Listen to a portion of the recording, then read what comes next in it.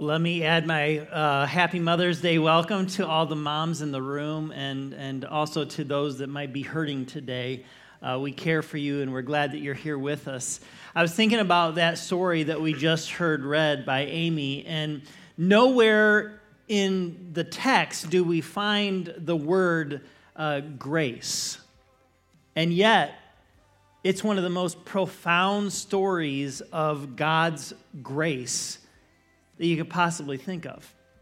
Sometimes, we as followers of Jesus and in the church, we use the word grace a lot, and it can become kind of mundane or routine. And we need to remember what grace really is. Grace is an unmerited gift.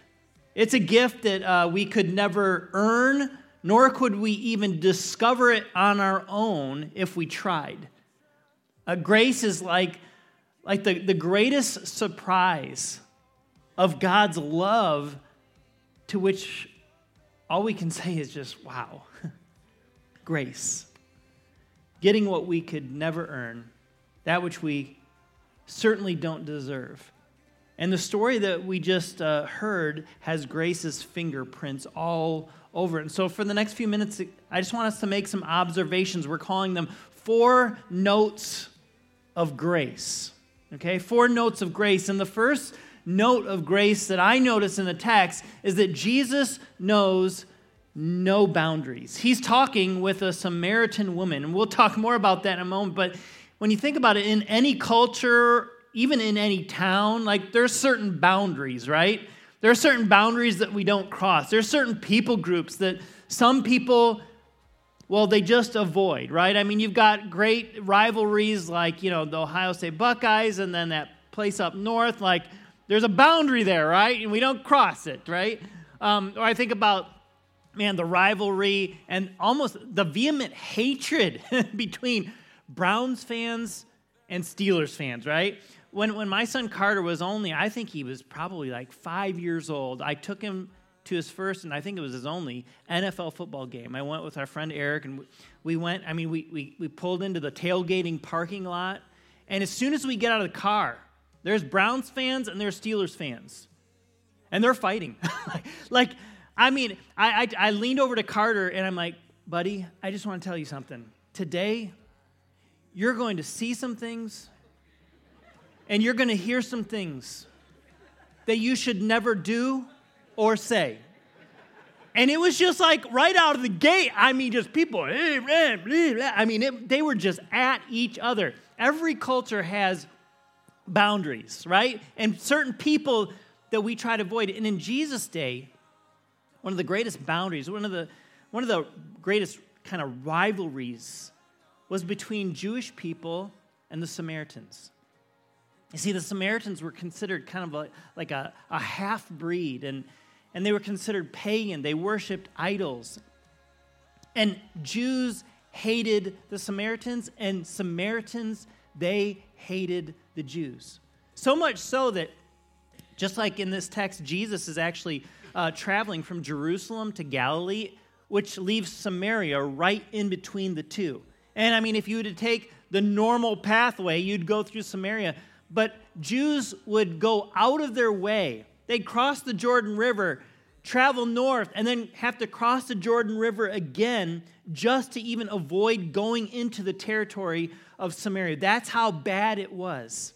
And yet, in the text that we just heard, Jesus says, I'm on my way to Galilee, and he uses this phrase. He says, I must go to Samaria.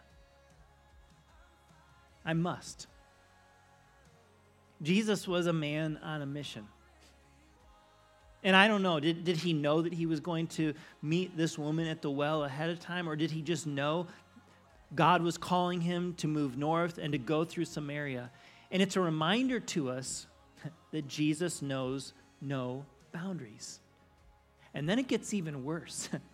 At least worse from a good Jewish person's standpoint, because then it says, soon a Samaritan woman came to draw water at the well, and Jesus asked her, please give me a drink.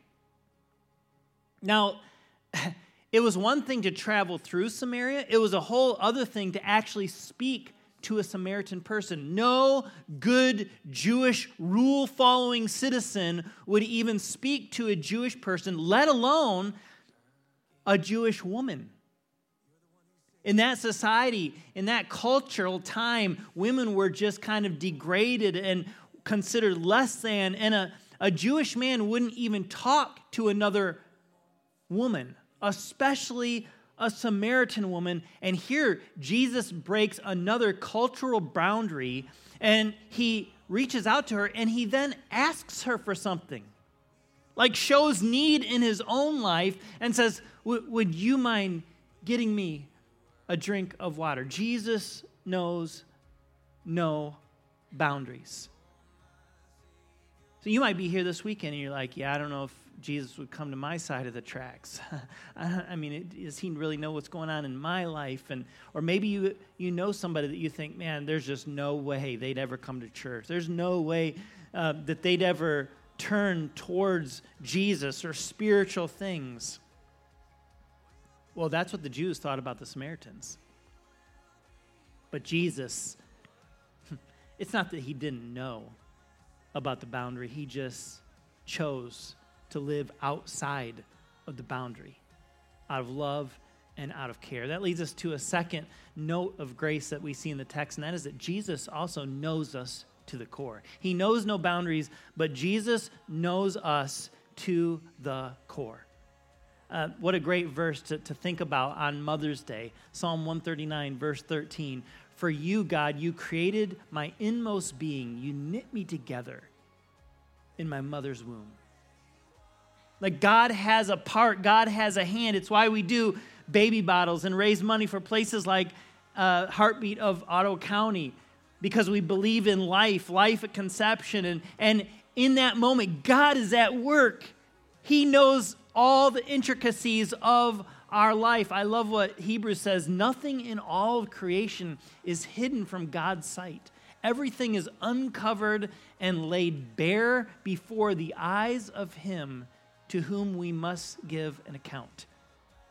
We can't hide from God. Or Proverbs 5:21 says, for your ways are in full view of the Lord, and he examines all your paths. This is another note of grace, because even though God knows us to the core, he still loves us to the core. Even though Jesus knew all about this woman at the well in her life, and we'll see what he points out and reminds her about in a few moments, he doesn't avoid her. He still talks to her. He still engages with her. He knows no boundaries, and he knows us to the core. Now, sometimes we think we can hide from God, right? Like it's like a little kid playing hide and seek, right? And like a little child, they just think that if they don't see you, then you can't see them. And yet, in full view, right? And of course, as good parents, like we just play along. But sometimes I think we think of God in this way, like, well, I can't see God, so maybe I can just hide from him, that he can't see me. And the woman at the well, she's there at the well and she's all alone, probably because she's been ostracized by her society. I mean, she's a Samaritan, but even the Samaritans don't like her because of her lifestyle. Even the Samaritans, who are irreligious, are judging her for who she was. And she probably thought, well, I'm just going to go to the well alone at a different time than the normal time when all the other ladies come to the well, because I don't want to be looked at. I don't want to be talked about. I don't want to be gossiped about. And she thought she could just hide from everybody, but she could not hide from Jesus, because he knows no boundaries and he knows us to the core. And then Jesus points this out. In verses 16 and 18, he says, hey, go get your husband. And at first glance, that would have been a normal question, like, I shouldn't be here alone with a woman, and, I don't, as a good Jew, I'm not even going to talk. Usually I wouldn't even talk to Samaritans. I certainly shouldn't be talking to you, but maybe if your husband comes, we could have a conversation. But that's not why Jesus is asking her the question. He says, go get your husband. And she says, well, I don't have a husband. And Jesus replies, you're right. You don't have a husband. You've had 5 different husbands. And the person that you're living with now isn't even your husband. See, Jesus, he's not afraid to say hard things or to call us out. And he comes asking her for water, and yet he's really pointing to a greater need in her life. Jesus knows us to the core, you guys. We can't hide from him. And yet he engages with her. And before he even said those words, like says, hey, what about your husband? Before that, I want us to look at these other verses, because before that even happens, before Jesus goes there, first, Jesus offers the gift of real life to her. That's the third note of grace. Look at the text, verse 10. It says, Jesus replied, can you just hear like the compassion, the care, the hurt for her? He says, if only you knew. If only you knew the gift that God has for you and who it is that you're speaking to. He says, and you would ask me. And Jesus says, and I'd give you living water. It's like Jesus is looking at her with such eyes of compassion, even though he knows her to the very core. And he's like, oh my God, this is aching in my soul. If only you knew. And I bet some of you moms in the room, you have kids or grandkids, and you're like, if only they knew. If only they knew how much Jesus loves them. If only they knew God's purposes for their lives. And you lift up prayers for your kids and your grandkids. And Jesus, he's moved with such compassion for this woman. If only you knew, you would ask me for something, even though I've asked you for something. And he says, what you'd receive from me is living water. So Jesus is trying to point to something different altogether than the water that he's first initially asked her for.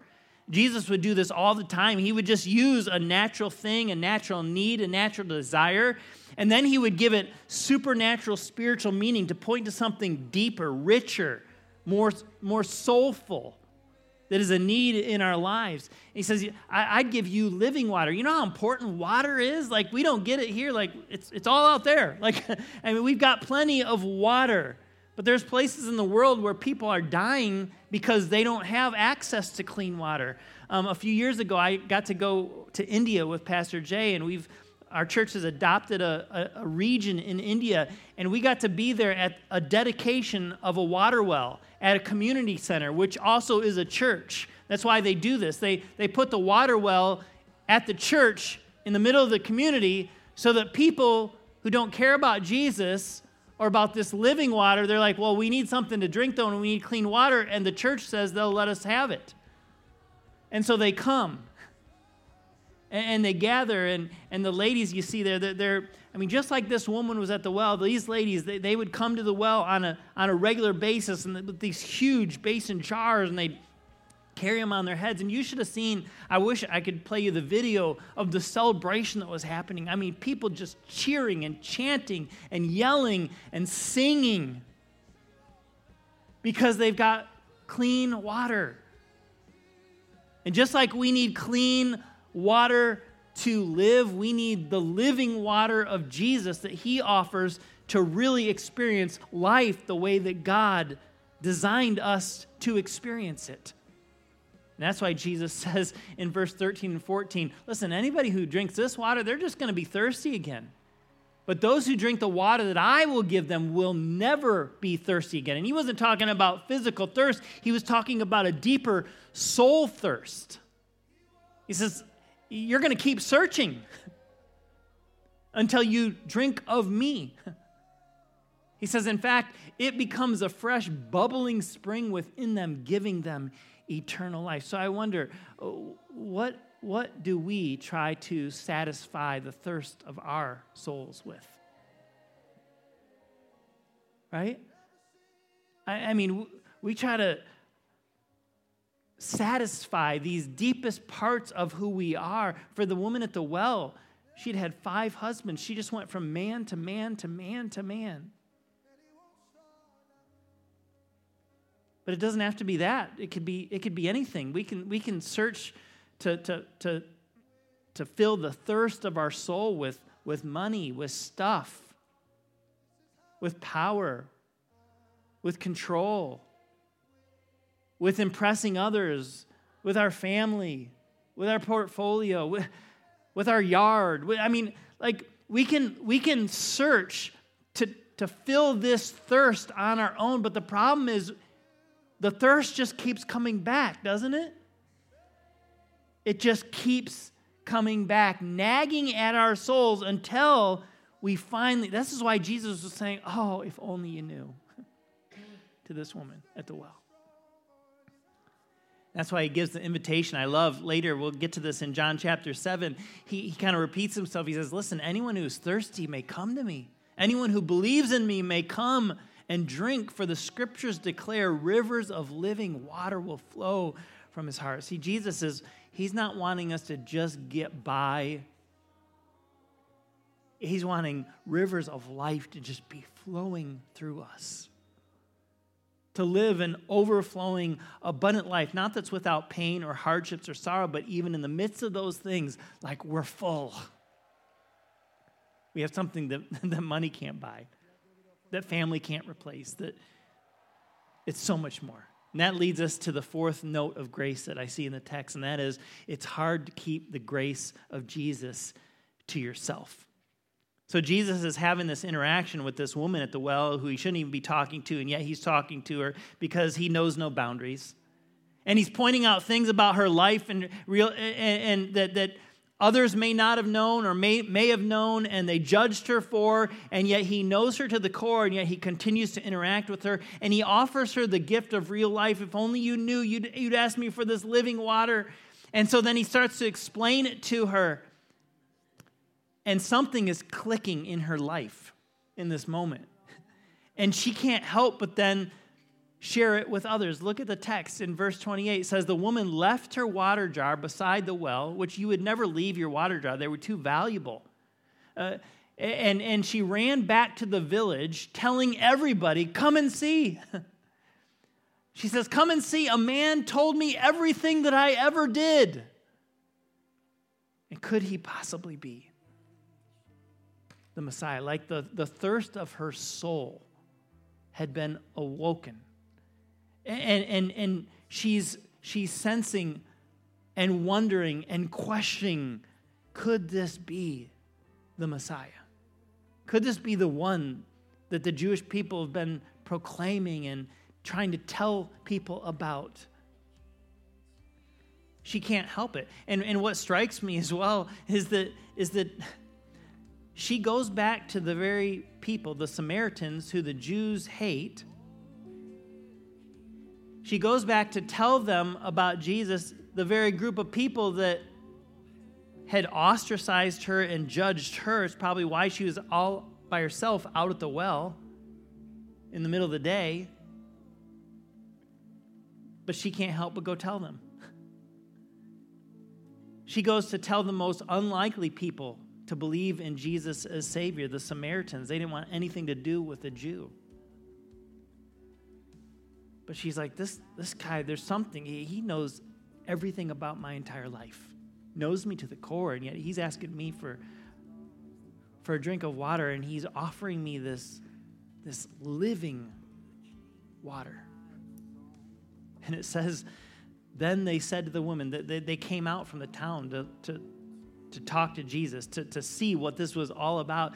And it says, they said to the woman, now we believe, not just because of what you told us, but because we have heard him ourselves. And now we know that he is indeed the Savior of the world. You guys, this is the grace of Jesus. And Jesus, he then looks at some of his disciples that must have been there with him, and he says, hey, wake up, look around. The fields, they are ripe for harvest. He was saying, don't avoid Samaria. Don't avoid the Samaritan. Don't avoid the outcast. Don't avoid the person that you think would never give God a chance. And if you're here this weekend and you're like, I don't know if God would ever give me a chance, this is a message to you that says he knows you to the core. and he would come sit and offer you the same living water. He knows no boundaries. That's grace.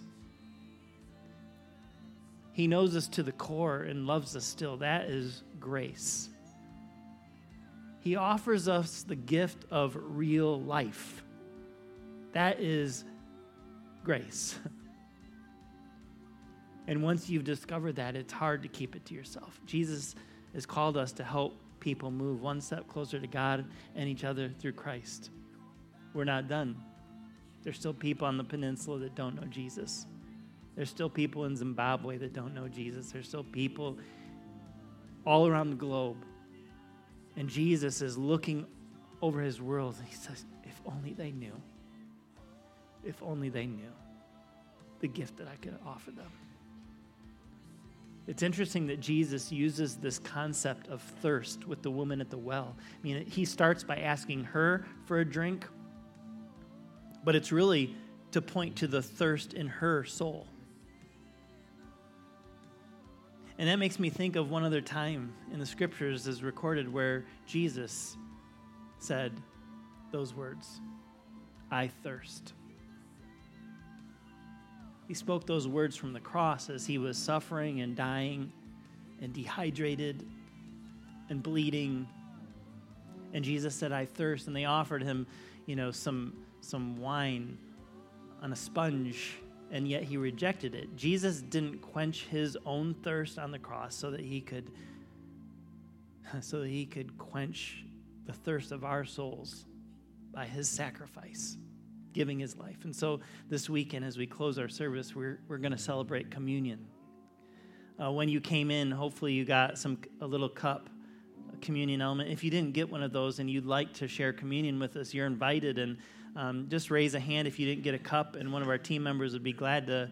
Yep, we got someone right down here in the front that could use one, and one of our team members will bring you some communion elements. And on the top is a little wafer. You pull back the thin layer. You don't have to do that right now. I'm just explaining.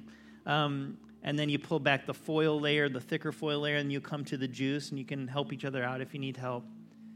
But today, we want to just allow you to take communion when you're ready, to continue to ponder the woman at the well, to continue to ponder God's incredible grace. And our worship team is going to lead us in a song, and we can sing, or you can sit and listen. And then when you're ready, in the midst of the song, you just take those communion elements by yourself whenever you're ready. And maybe just whisper a prayer. Thank you, Jesus, for your grace. Let's worship him. Take communion as you're ready.